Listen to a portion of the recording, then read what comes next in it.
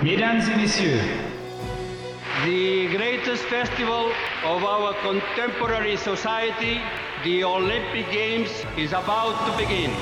This is going to be close. Oh! They're all completely gassed! They've given it everything on the global bucket! Oh, yeah! No! Oh! Brilliant, brilliant, brilliant. But that is an Olympic championship. Ready? Hello and welcome to another episode of Keep the Flame Alive, the podcast for fans of the Olympics and Paralympics. If you love the games, we are the show for you. Each week we share stories from athletes and people behind the scenes to help you have more fun watching the games. I'm your host, Jill Jarris, joined as always by my lovely co-host, Allison Brown. Allison, hello, how are you? I have been having fun on Instagram. Oh, Yes. So, it's the World Athletic Championships this week, and we have interviewed some people who are competing there. So I like to post a reel or a story or a post with a little good luck message or a congratulations message. But now I've started adding music to it. oh no. Oh boy. Do you want to know what Evan Dunphy got? Yeah, because I can't guess. Walk This Way. Oh my gosh. Katie Moon, Jump Around, House of Pain. I know you can only imagine. Deanna Price, one's coming for you. Oh, nice. Awesome. Well, I guess we could check that out at Flame Alive Pod on Insta. Well, this gets me excited because we're 1 year to go for Paralympics. The things I can do with this. Chuck Aoki, roll with it. I am thinking of so many songs for our people. Oh boy, we're in trouble.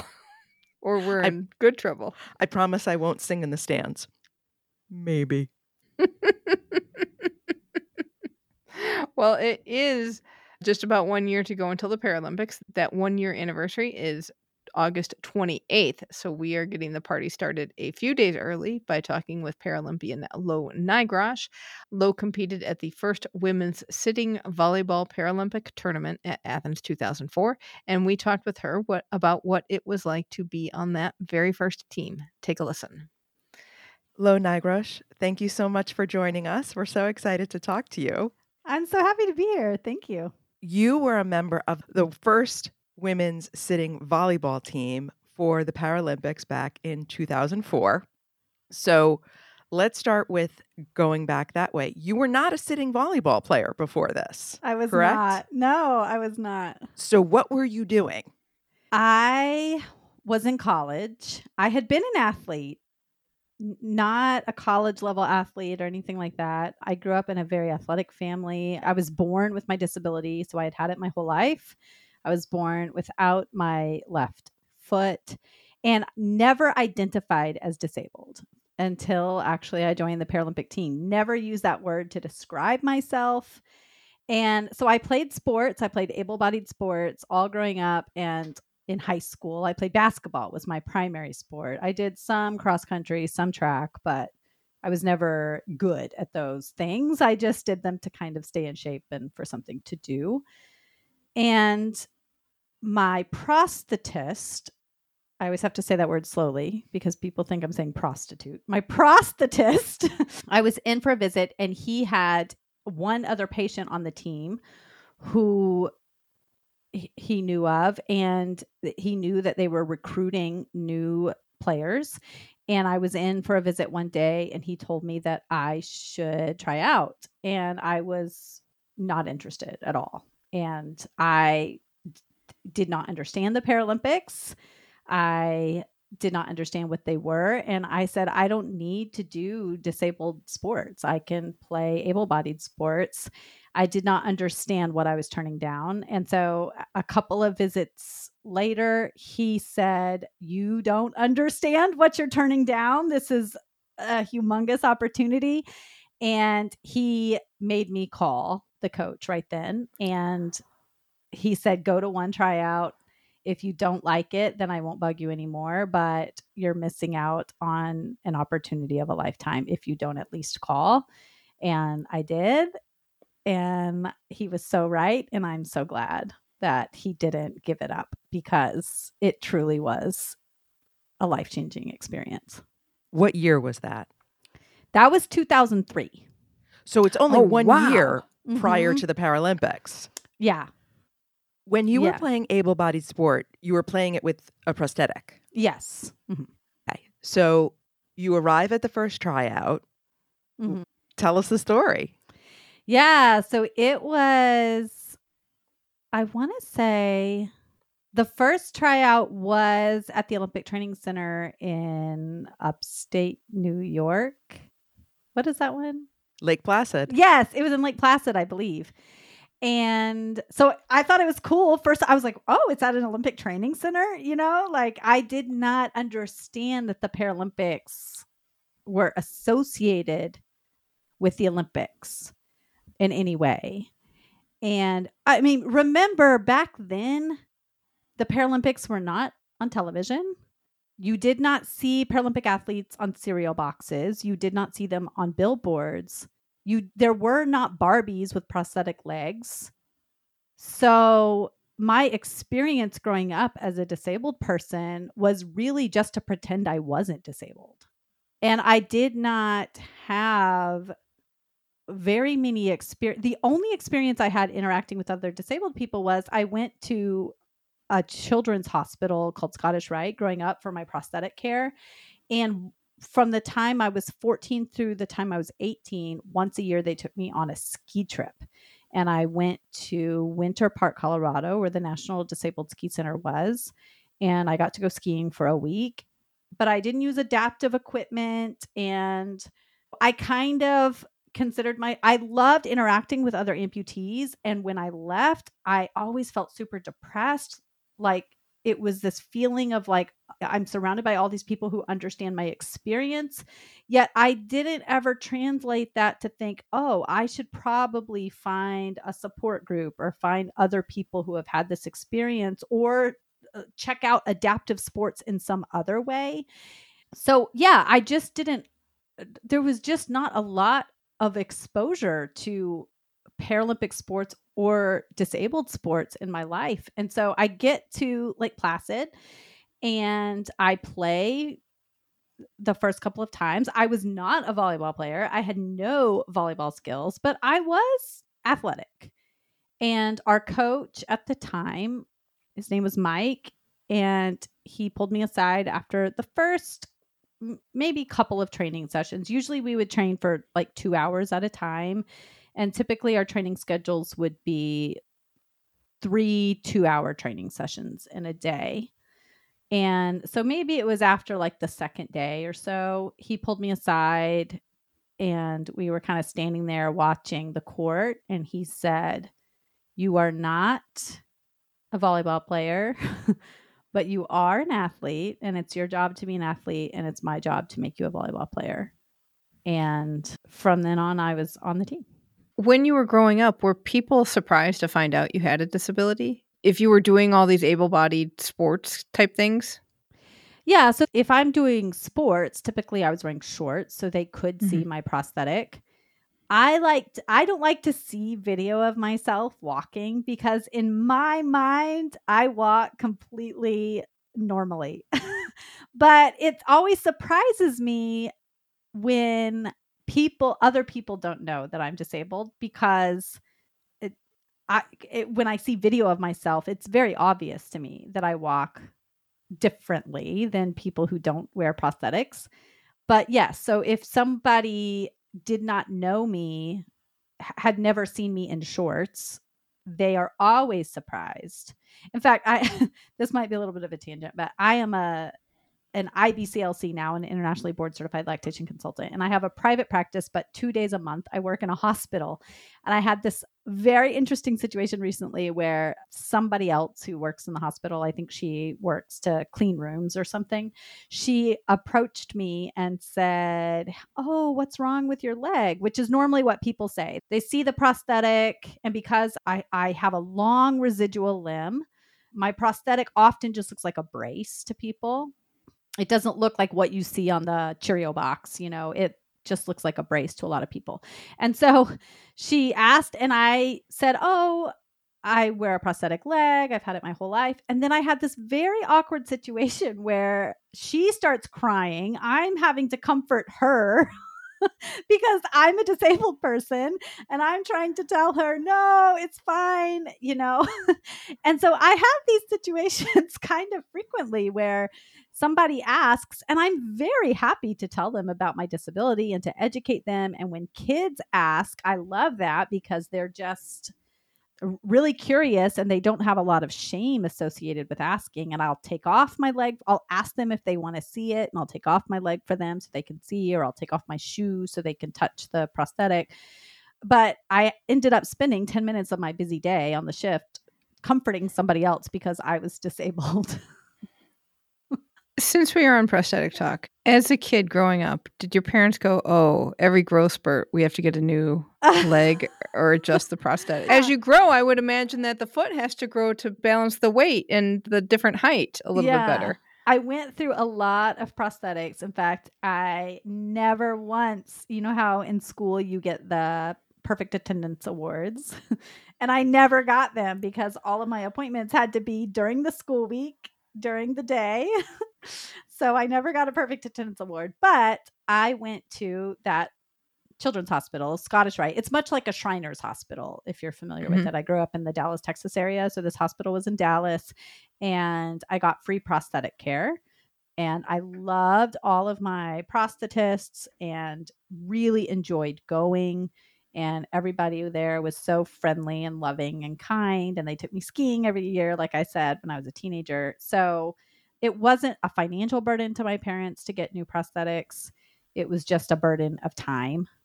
So I don't think it was that big of a deal for them when I was growing out of them. And now I must say, my husband, we've been together, 14 years or something total. And after I met him, he wanted to make a career change. And I thought he would be really good at prosthetics. And he went back to school. And now he is my prosthetist. So I don't have to go anywhere for prosthetic care. He brings his stuff to me. I know, right? Nicely done, Lo. Yes. So I just have one more question about prosthetics. We talked to Laura Webster, who was your teammate. Yes. And she talked about when she first went to training camp, everybody taking off their prosthetics and playing, because she also always played able-bodied sports. And that was kind of uncomfortable for her, playing without her leg. So how was that for you with that change? Actually, if you go back and look at footage, you will notice that I think I am the only lower limb disability athlete with an amputation that wore my prosthetic during play. And I think that still stands to this day. I don't know of any other Paralympic athletes who played sitting volleyball who kept their prosthetic on. And I did not do that because I did not like taking it off in front of people. I did that because I am actually more mobile on the floor with my prosthetic than I am without it. So I did initially start out taking off my prosthetic like everybody else. And many people who have had an amputation are less comfortable taking off their prosthetics in front of other people than I was. But because I had grown up with it my whole entire life, and now I swim with my prosthetic on, but growing up I didn't. And so if I went to the water park, if I went to the beach, if I was at a swimming pool, I would have it off and be walking around in front of people from the time I was itty bitty. And I can walk without mine because my residual limb, there's just like a 3-inch difference. And so I do have a limp, but I am mobile without it. And so it didn't bother me to take it off. But what I discovered was, because of that 3-inch difference, and because I can put a lot of pressure on the bottom of my residual limb, I actually could move better with my prosthetic on. I was faster. And so it didn't get in the way like many other people's prosthetics do. So you start playing sitting volleyball. Nobody is a veteran because it's a brand new team. Mm-hmm. How does that develop? How does that come together? So I was definitely on the team before we had any competitions or tournaments, but so I want to say I wasn't on the very beginning. There were people who were on the team before me, but I got to be in the first international competition, and it was exciting. We felt this excitement of starting a new thing.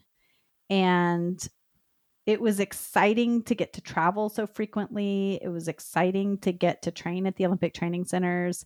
But what we mostly did was we would travel to volleyball tournaments, and we would set up a court at the volleyball tournaments, and we would train in the middle of these big volleyball tournaments in the beginning. That's what we would do. What was the thinking? No, well, you have thinking. I have what was the reaction. So- If I were to guess what the thinking was, I think it was exposure. And I think our coach at that time, Mike, he was really involved in the USA Volleyball World. He coached some club teams. And so maybe he liked being in that environment. I think it gave, so we would give people the opportunity to come sit on the floor and play against us, and that would be part of our training. Now, I don't think that's a great way to train because, as Laura explained on her podcast episode, even though the skills are the same, passing is the same, setting is the same, hitting is essentially the same, the movement is so different that a standing player coming and sitting on the court and trying to move to get to the ball doesn't really translate. So we just thought we were amazing because every team that we played, we just kicked butt because we could just put the ball where they couldn't get to it, and we just killed it. And we just thought, we're ready. We are ready for the Paralympics. So speaking about being ready, you go to your first international competition. How far ahead of the Paralympics was that? So we had to qualify for the Paralympics, and we did that it was in December of 2003, and it was the Pan American Games in Argentina, and we played Brazil, and we beat them easily. We only played one team in the Pan American zone. Remember, it's new women's sport, so the Pan American zone didn't put together that many women's teams. And so again, we win this tournament and we think, oh my gosh, we're going to go home with gold from the Paralympics. We are just going to kill it. We're so good. How much support were you getting from Team USA in the run up to Athens? You know, this is a hard question to answer because at the time it felt like a lot of support. But when you compare it to how much support Olympic athletes were getting, or when you compare it to how much support Paralympic teams get now, it probably wasn't very much. But all of our travel expenses were covered, and we didn't have to pay any expenses to be on the team, but there was a group of like older players who already had careers, and there was only one mom on the team. That was Gina McWilliams, who was the other patient of my prosthetist. And so she was a mom. And then look, now that I'm a mom, I just think about all the sacrifices she made to start this Paralympic team. She was the captain in 2004 when we went to the Paralympics. And then there were a couple of teachers and other people who had careers. And so they were missing a lot of work to travel. And we're not getting compensated for that by Team USA or by USA Volleyball. But then, like, we thought it was so cool to have all of these jerseys, all of our training jerseys, and all of our gear. And every time you went to a new tournament, you got new gear. And so, in some ways, it felt like we were supported a lot. But in looking back, all of the sacrifices you make to be on a team, it isn't really a lot of support. What were people around you reacting? Did they understand what you were doing? To some degree, they did, but I think those of us, and I'm sure as you go further and further back into the Paralympics, this is even more and more true. But I would say we had a lot of education to do for people around us. So no disrespect to the Special Olympics at all. It's a great event that is super important to a lot of people, but we had to do a lot of explaining to a lot of people that what we were doing was not the Special Olympics, that it was totally separate, that it was funded differently, that there was a different process to qualifying for the Paralympics and the Special Olympics. I don't know if that distinction really matters so much because the Special Olympics is the highest level of sports for people with intellectual disabilities. So, does it really matter if people think I was in the Special Olympics? I don't know. But for me, it mattered at the time. And I felt like I had to educate people a lot on what the Paralympics themselves were. But those people who were really close to me and who saw how much I was training and how much I was traveling, I think they got it a little more because they saw, whoa, like this is a lot. Was there any kind of selection process other than that one tryout? No, people would come and go. So, sports like track or sports like wheelchair basketball, there is a robust system from the ground up where there are college level teams and there are club teams and there are kids level teams. And so there is a really strong funnel to the top to be at the Paralympics. But with sitting volleyball, there is nothing. There are just the national teams. There are no club teams. There's no funnel to the top. And so the way that athletes are still recruited 20 years later is by word of mouth, by someone seeing a volleyball player who has a disability and saying, have you ever considered being on the Paralympic team? The way it works is somebody catches word about the team. They go to a tryout. They might go to a series of tryouts, but there are always more people going to practices than can make the team. So there is, and I can't remember how many more there were in 2004, but there is, and I think for sure now there's like a final roster that comes out. And then after you've been training for so long, it gets determined whether or not you are competing in world championships or Pan American Games or the Paralympic Games, whatever international tournament it is. Okay, so let's get to the experience in Athens. Mm-hmm. You get on the plane, you land. What's going on? Yeah, so getting on the plane was even cool because it was a chartered plane with all Paralympic athletes, which in and of itself was just really beautiful. Everybody wearing their Team USA gear. And imagine an entire plane with disabled athletes, many of whom had wheelchairs. So then they had to be brought on by the flight attendant. And imagine going through security. Oh, this is kind of funny too. Every time we traveled, if we traveled as a group, going through security with 12 disabled athletes, and each one of us is setting off the alarm. And that was before when every airport had metal detectors, before we have more advanced detection systems. And so then it was like hundreds of Paralympic athletes showing up at around the same time, going through security. So just imagine all the looks we were getting going through the airport. So yeah, just getting on the plane, it was just excitement. And I have a memory of the flight attendant welcoming the special athletes. But when she said the word special, I could tell there was like tension in the air. Like, is she about to say the Special Olympics?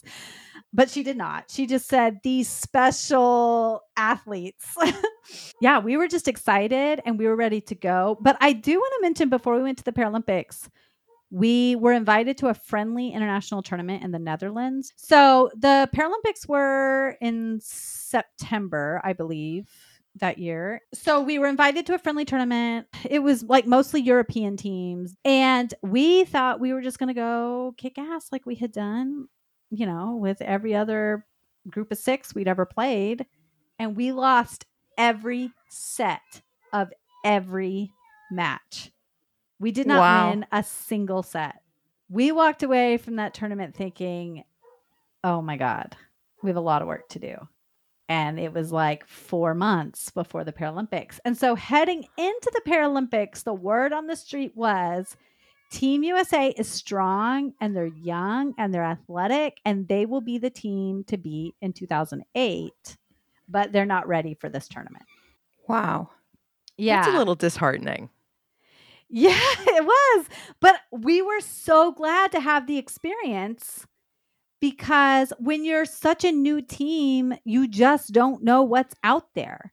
And in Europe, there are club sitting volleyball teams. So it is possible to play sitting volleyball on competitive fields outside of these big international tournaments. And we had just never had that opportunity. What is that conversation like between the players and then among themselves and then between the players and the coaches when that's the scuttlebutt you're hearing? Well, so we really took it and okay, so I should have said this at the beginning. I always get nervous when I talk about my Paralympic experience because we were 12 different people and 2 coaches, and each person who gives this interview might possibly have different memories or different feelings of the experience. So I just want to name that this is only my experience and you win and lose as a team, yet we each have our own individual experiences. But, I think like in my memory, we took it and we were like, okay, let's get to work. And we expanded our travel time. So we would spend a week at the Olympic Training Center in Colorado Springs. And then we would go home for a week. And then we would come back and spend a week. And we would go home for a week. So we were training a lot after that. And our assistant coach, Denise, she was the head coach at Bowling Green for a long time. And she was, I would say, really the one to get us prepared. She really helped us to hone in on our movement and our volleyball skills and to get us ready for that level of competition. When you're playing and getting crushed, for lack of a better word, in the moment, can you see like, oh, that's a good move that they just did. I need to put that in the memory bank and pull it out later? Or is that something like a coach really can focus on? Like, okay, what is the other team doing that we need to learn?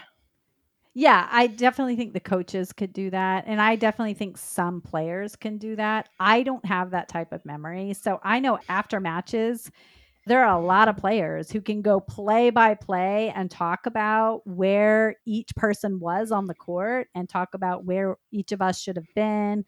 I don't have that type of memory. So I just play the match and then listen to the feedback from everybody else and try to readjust for the next time. So Athens was not the most prepared host when it came to the Olympics. Uh-huh. Not everything was completed. We'll just say that. How were the facilities and the situation for the Paralympics? In my memory, it was fine. It was great. I don't have a lot of memories of complaining or being upset by anything. And we were so busy training for the Paralympics. I remember we were at the Olympic Training Center during the opening ceremonies of the Olympic Games. We watched them together as a team, but we were so busy training that we didn't actually get to see a lot of the Olympic Games. So I don't think I even knew that they weren't very well prepared. Or if I did, I have forgotten since then. Okay, so let's talk about the tournament itself. We're going to spoil the ending. Uh-huh. The U.S. ended up with a bronze medal. Yeah, we did. So you actually did quite well for a team that wasn't expected to do very well. Yes, we did. How did that feel as a team? Oh my God. It was incredible. I'm just crying thinking about it. It was so long ago. I've heard it said before that, of course, you want the best medal you can get, But I've heard it said before that ending on a bronze often feels more triumphant than ending on a silver in a tournament style competition. Because when you walk away with a silver, you're walking away with a loss. Your last match is a loss. But when you walk away with the bronze, it was between not getting anything and getting the bronze medal. And so it felt really, really triumphant. So after the medal matches, which was between China and the Dutch for gold and silver, and then Slovenia and us for the bronze medal, it's customary to wear your medals into the Olympic Village once you have won a medal. And we did that proudly. We were so excited. And the Dutch did not. They did not wear their silver medals into the Olympic Village. They were so devastated to have not gone home with the gold. So to have gone from a team who everybody knew our potential, but did not think we could get it together in time for the fall for 2004, to walking away with a bronze medal was, just to be able to prove everyone wrong just was amazing. So you yourself, in the course of a year, went from never having played sitting volleyball to having this bronze medal. And how did that, I mean, you were a baby, of course. So now you're looking back at it as a grown up. What do you see of yourself from that time? I see the same person I am today, actually. I saw somebody who committed to something, who jumped right in once I understood what it was, and who gave it my all for as long as I could, and then who left after just a few years. And sometimes I look back and think, man, I really wish I could have been like someone like Laura, who is still playing. She was 15 or 16 when she was recruited. She was so young. I was a little older. I was like 22 or 23. Yeah, I see somebody who really, really, really worked hard and then who was able to just drop it and move on when I felt like it was time. But I treasure those years. It is something it's just hard to describe to people who haven't experienced it. It just feels like a dream that I was able to do that. I feel so lucky. So you were one and done in terms of Paralympics. I did go to World Championships in 2006. In 2006. Mm-hmm. What went into that decision to go for a couple more years but not go for the full cycle? Our coach at the time, his name was Mike, and he died a couple years ago. And I posted something when he died. It all kind of got around. We still have a Facebook Messenger chat between some of us who are on that original team, which is fun, but resurfaces a couple times a year. So we were all kind of talking about our experiences with Mike when he died. And he was really hard on all of us. And he was in a precarious position because there were quite a few. There was like the older women on the team, and then there was me. I was in the middle. I was 22. And then there were all these like young high school age girls. So he was in this position as they were traveling internationally and nationally, making sure everybody stayed safe and didn't get into any trouble, And there were also things like, if you look at the stats from 2004, if they still exist, I was ranked the best serve receiver for the tournament for 2004. And John Kessel, he was our representative from USA Volleyball who came with us at the time. We were sitting in the cafe at the Olympic Training Center, and he wrote on a piece of, I still have it. He wrote on a napkin a figure. I think it was like 10,000 maybe. He just wrote it out with a pen and he slid it to me and said, "This is how much you would make for that statistic if you were an Olympic athlete."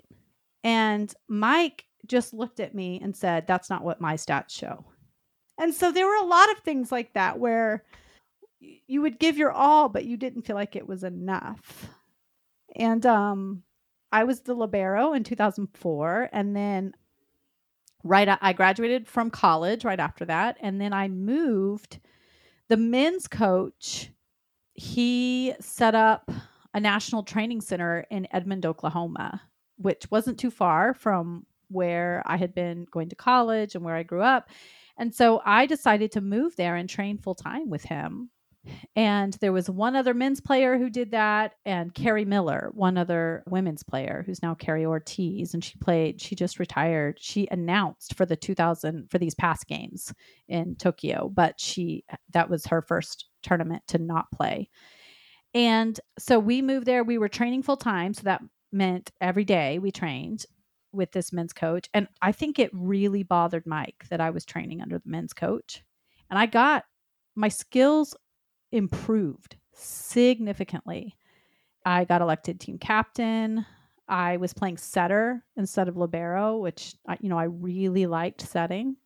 But when we went to the 2006 tournament, every time I stepped up to the service line, I just could not get the ball over the net.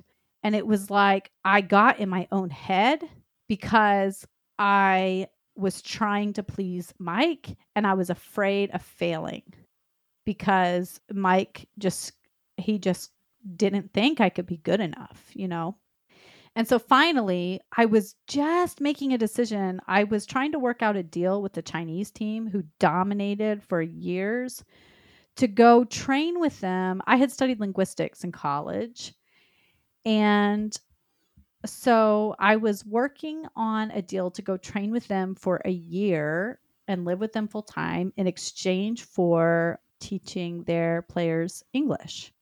And my only holdup was that I had a dog who just died 2 years ago. So, I got her right after we won the bronze medal. Her name was Hobo, and she was 16 when she died. So, she lived all over the world with me. And I didn't know what I was going to do with her when I went to Shanghai. And then I just started to get after the 2006 World Championships, I just thought, I just can't please this guy. And I just felt so defeated by that tournament. We didn't even place in the top 3. And I felt like it was my fault. I was team captain and, my serving was so bad. I just decided to retire. And I went back to a couple of training camps after that, thinking maybe this is the wrong decision. And then about maybe 6 months to a year after I retired, they actually replaced him with the men's coach. And I thought then, maybe I should go back. But my life had already, I'd already started down a different path. And so I just thought it would be too hard to get back into that life. And I didn't return. Okay, I'm going to be very careful with how I ask this question. Coaches, not great coaches. Let me just put it that way. So not great coaches are not unique to para sports or to women's sports. But do you think the length of his tenure was extended because the powers that be were not paying attention to a women's para sport? I don't know. Mike, he's a complicated person. And I don't know all the ins and outs of the politics that were happening. I think he did a lot for sitting volleyball. He founded a women's team. And I don't know who appointed Denise as the assistant coach, but that was a fantastic move. So I don't know. And they got along really, really well. And he was happy to during tournaments, sit and, take statistics on his computer and let her do the primary coaching during tournaments. So I'm not saying it was a bad move to have him coach. And again, I'm only talking about my experience, but it was troublesome enough that I felt like I couldn't improve as a volleyball player. And in fact, my playing was getting worse under his coaching. And so I just felt like, okay. And I'm kind of that kind of person anyway. Like I do things for a few years and then I move on. But I have always wondered if somebody else was coaching, if I would have made it to another games or two. But, then maybe I wouldn't have met my husband and I wouldn't have my kids. And, so you don't know what would happen in life. Okay, happier point. You've got this Paralympic medal. You come home from Athens. You're on a high. And are you getting any feedback on that, like you were expecting or that you thought might happen? I don't think I expected anything.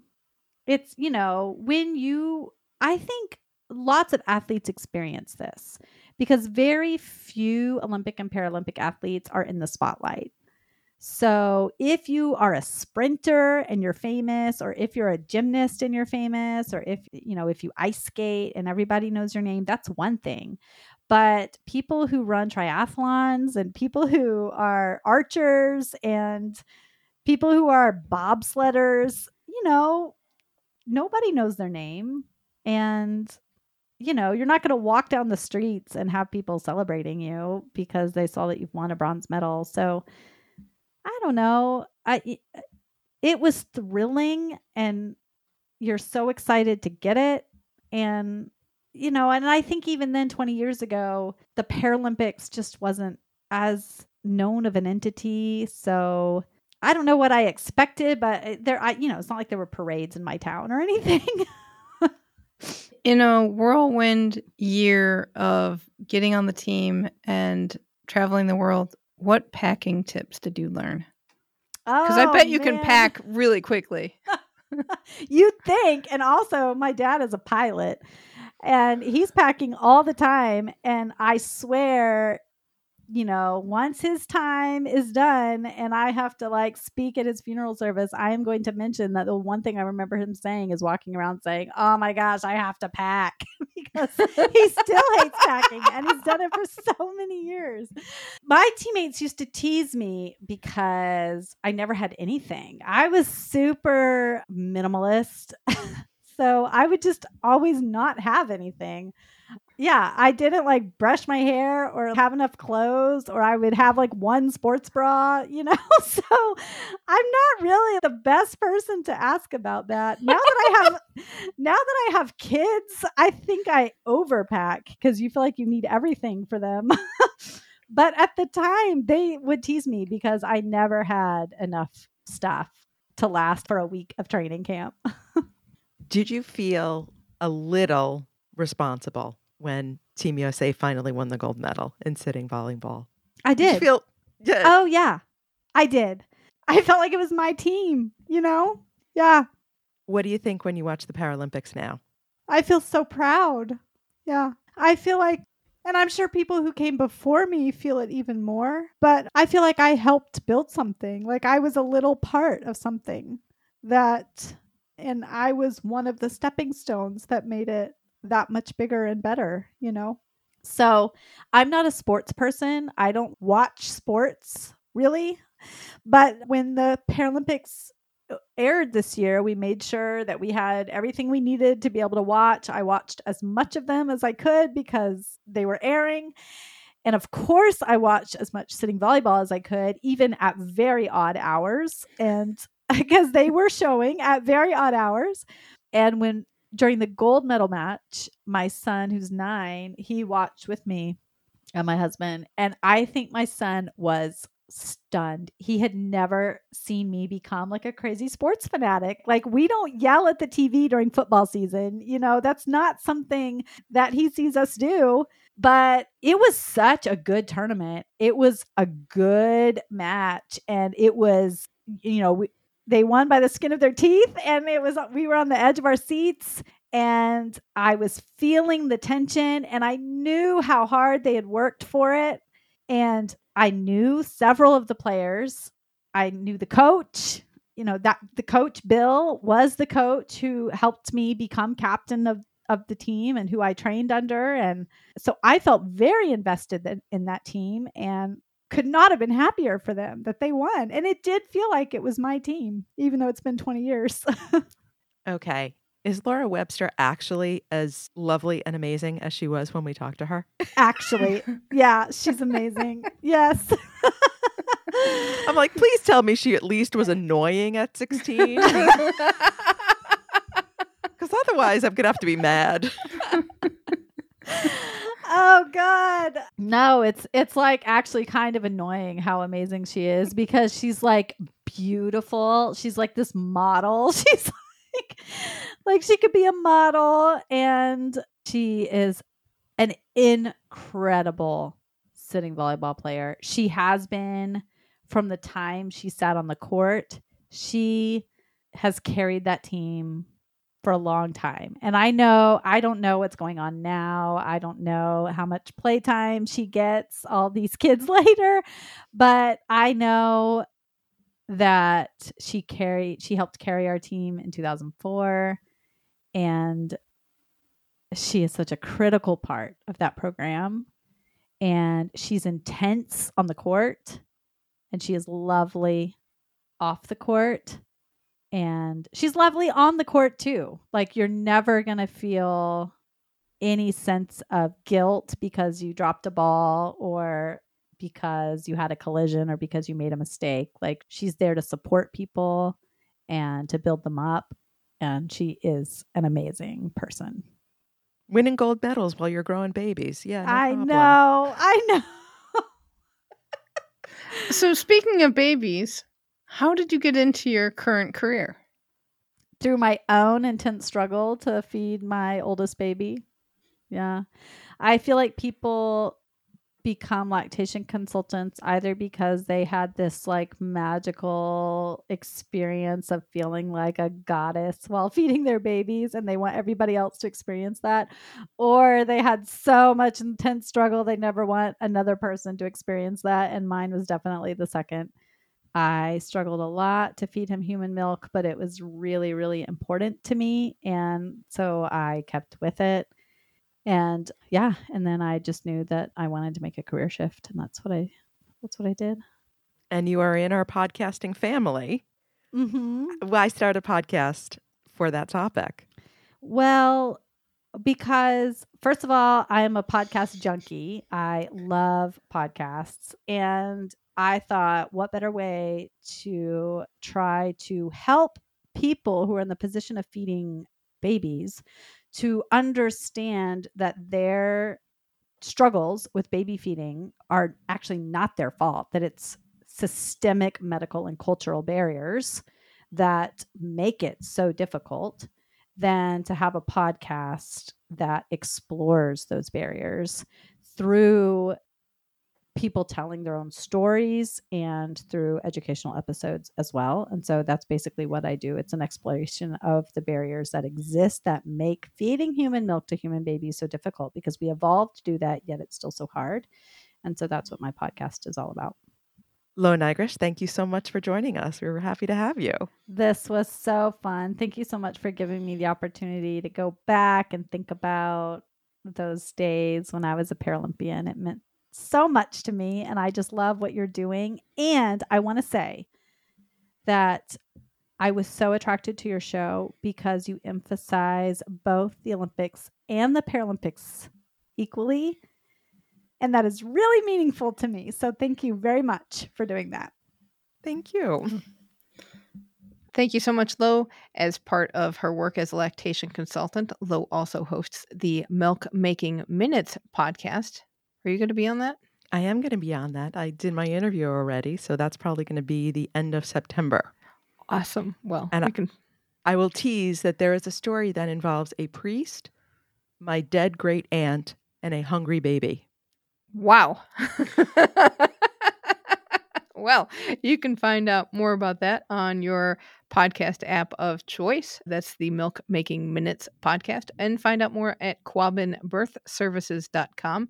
You can also follow Lo on social. She is on Insta, Facebook, and TikTok. We will have links to all of those in the show notes. And if you'd like to hear more about other life skills sports has taught women, check out our friend Elizabeth Emery's podcast, Hear Her Sports. This show is not only for our sporty lives, but has conversations that hold gems applicable beyond sport. Her recent episode with sailor Sarah Douglas, for example, is really about taking charge of a goal and going after it in an organized way. Sarah uses spreadsheets to keep track of everything, and she coordinated a group of sailors to train with and a horde of coaches to help her on her way to Olympic gold. I do love listening to Hear Her Sports. Elizabeth is lovely. She's lovely to listen. It's one of the rare shows I listen to on 1x speed because I do listen to a lot of podcasts, and I got to power through them somehow. But I listen to Elizabeth on 1x because I want to savor every conversation. So search for it on your podcast app right now and add it to your queue, or visit hearhersports.com for more. And you know who else uses spreadsheets to coordinate a lot of things? Not me. I'm a spreadsheet failure, which is why I got so excited when I saw this in our Facebook group. Right? Listener Brittany has been tracking upcoming championships and how to watch them. And it's just amazing the work she's done to pull all of this together. So go to our Facebook group. That's Keep the Flame Alive podcast group for more. And we'll see if we can get that pinned to the top for easy access. It is time for our history moment. All year long, we've been talking about Seoul 1988 as it is the 35th anniversary of those games. And because we are looking at Paralympics today, I thought I would look at volleyball during the 1988 Paralympics. And as we know, women weren't yet competing at the Paralympics, but there were actually 2 volleyball competitions there for men, one sitting and one standing. Sitting volleyball was actually more popular as a sport, so it had a bigger competition with actual groups of play. And you had hard hitters Netherlands and Norway in the same group. And as the nation that developed competitive sitting volleyball, it was likely not a surprise that the Netherlands was undefeated. And Norway only had 1 loss in the group play, and that was to Netherlands. In the other group, Iran, who had shocked the para-volleyball world by winning world championships in 1985 and 86, also had just 1 loss, and that was to Hungary. And the second best team in this pool was Yugoslavia, and those 4 teams advanced to the semifinals. In the first semifinal, it was Netherlands versus Yugoslavia. Not a surprise that Netherlands won, but it was actually close, 3-2. Iran beat Norway 3-1. Bronze was also a tight match. Norwegians eked out a victory over Yugoslavia 3-2.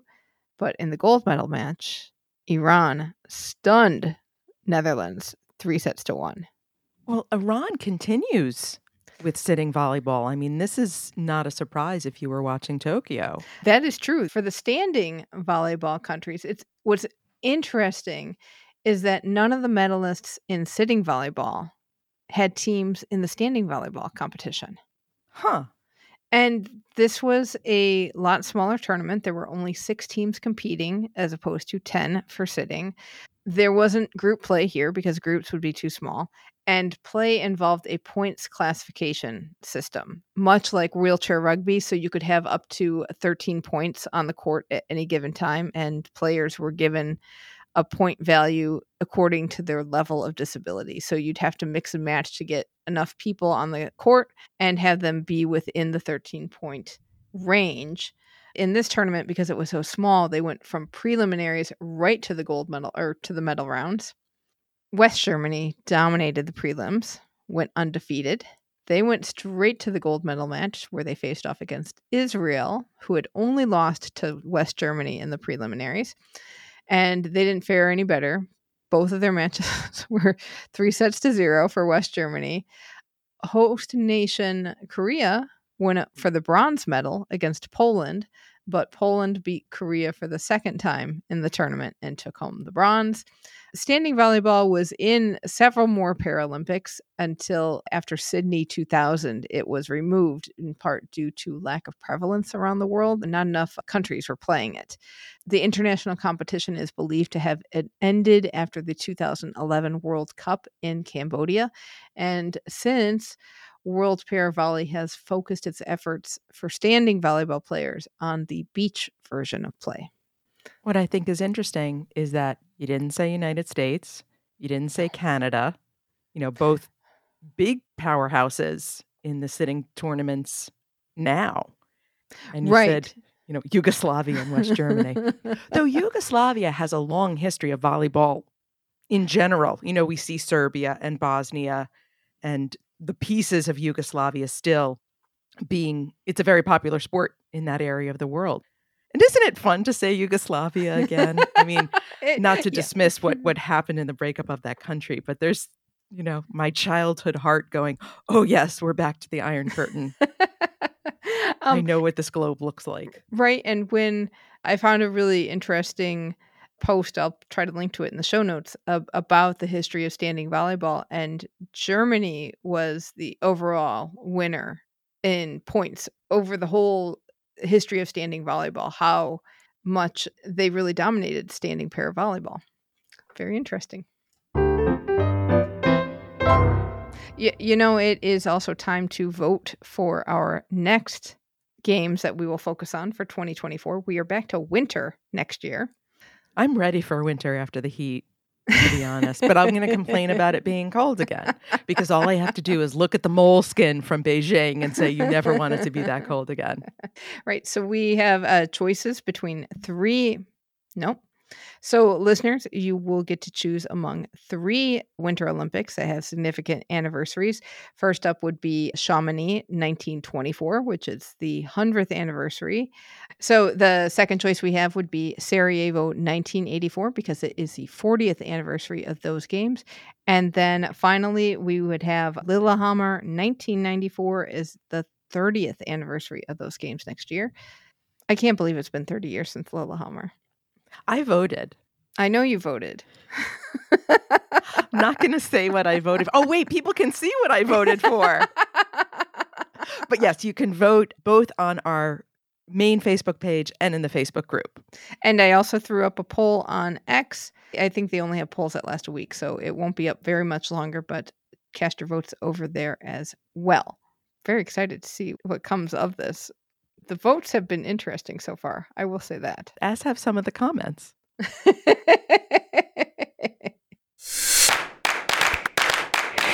Welcome to Shukflistan.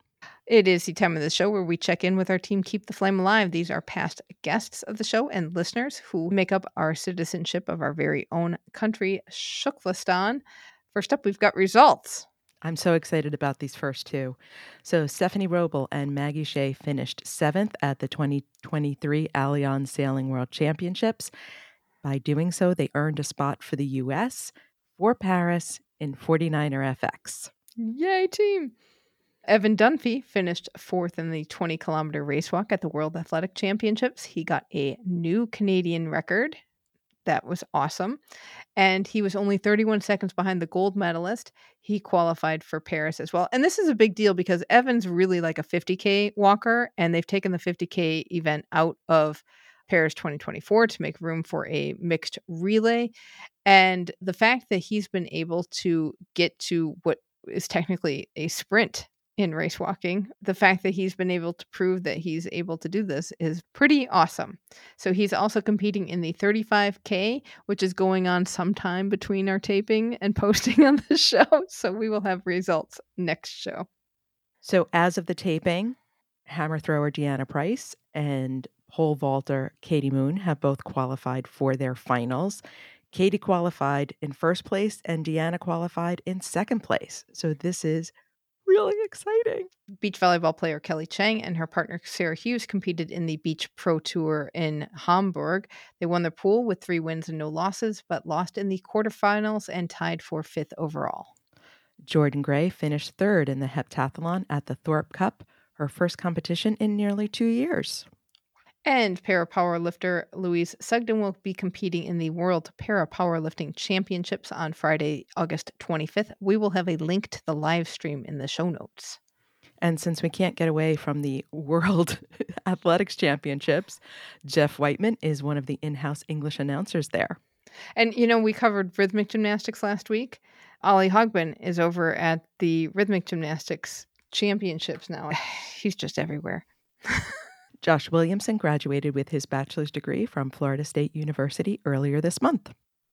And we are celebrating some wedding anniversaries. John Register and his wife Alice celebrated 35 years together, and Warren Perrin and his wife Mary celebrated their 54th.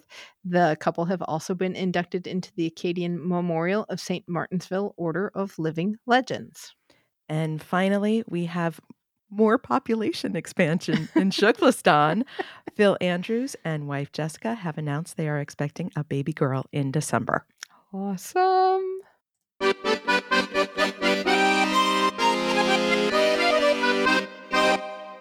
Le Seine est mal. Oh, it will be fine. It will be fine. So many test events going on right now. The one that's making the most headlines is the triathlon. They had to cancel some of the swim legs on some of the events. They did triathlon and both paratriathlon for this. So there were 4 races.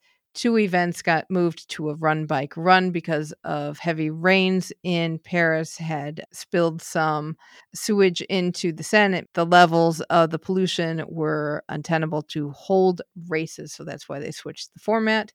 Per francsjou.com, according to Paris City Hall, the pollution in the Seine as a result of a valve malfunction in the sewage system.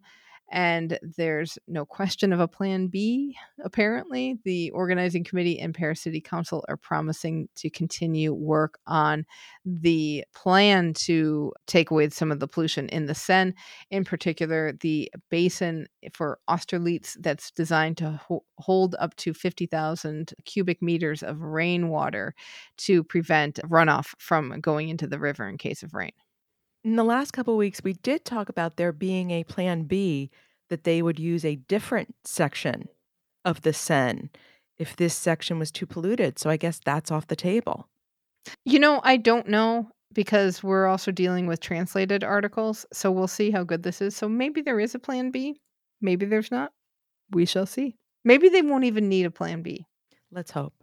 At the same time as the triathlon test event, there were also archery and para-archery test events going on in Valadies. So it was a nice way for them to test holding multiple events at the same time. That one seemed to go pretty well.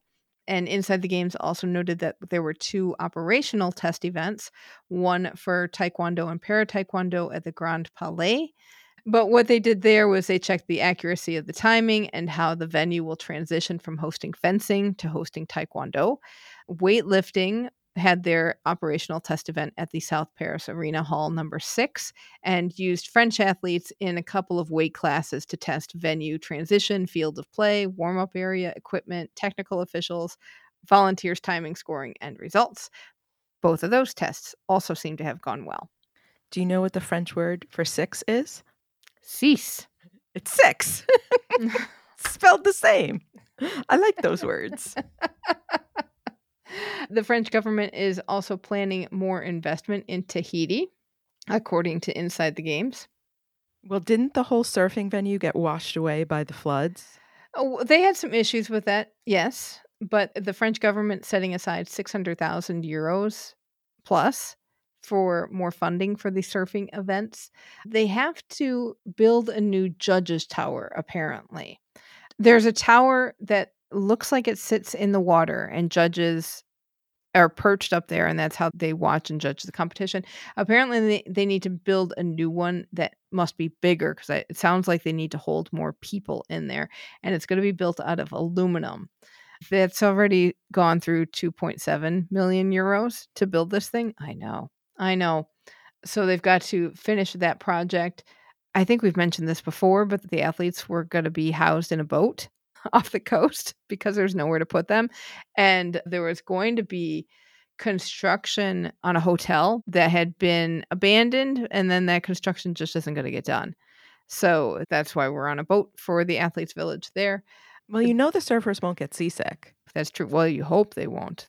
I mean, if you're going to put any athletes on a boat, rowers, canoeists, maybe swimmers, but certainly surfers. Inside the Games also reported that there are going to be about 600 police and gendarmes stationed for 10 days in Tahiti to bolster security there during the games. From who, though? Nobody's allowed to go see it. Who are these, the gendarmes protecting them against? Well, one of the things they said in this article was that they need to fight against malicious drones, which could be a threat. Yeah. I had not considered that either. But it won't be my drone taxi. I am not a malicious drone. Well, that's good to know. That's good to know. And we will leave you with the thought of malicious drones for the week. That will do it for this show. Let us know what you're looking forward to at the Paralympics next year. You can connect with us on X and Instagram at FlameAlivePod. Email us at flamealivepod@gmail.com. Call or text us at 208-352-6348. That's 208-FLAME-IT. Be sure to join the Keep the Flame Alive podcast group on Facebook. And don't forget to get our weekly newsletter filled with other fun stories about this week's episode. You can sign up for that at flamealivepod.com. Next week is going to be Labor Day in the U.S., so we are marking the end of our summer movie season with a visit from film buff Fran to discuss the marvel that is A Promise Kept, the Oksana Viola story. We'll put links out to the movie over social during this week, because if you need a quintessential made-for-TV movie, this one's a must-see. Thank you so much for listening, and until next time, keep the flame alive.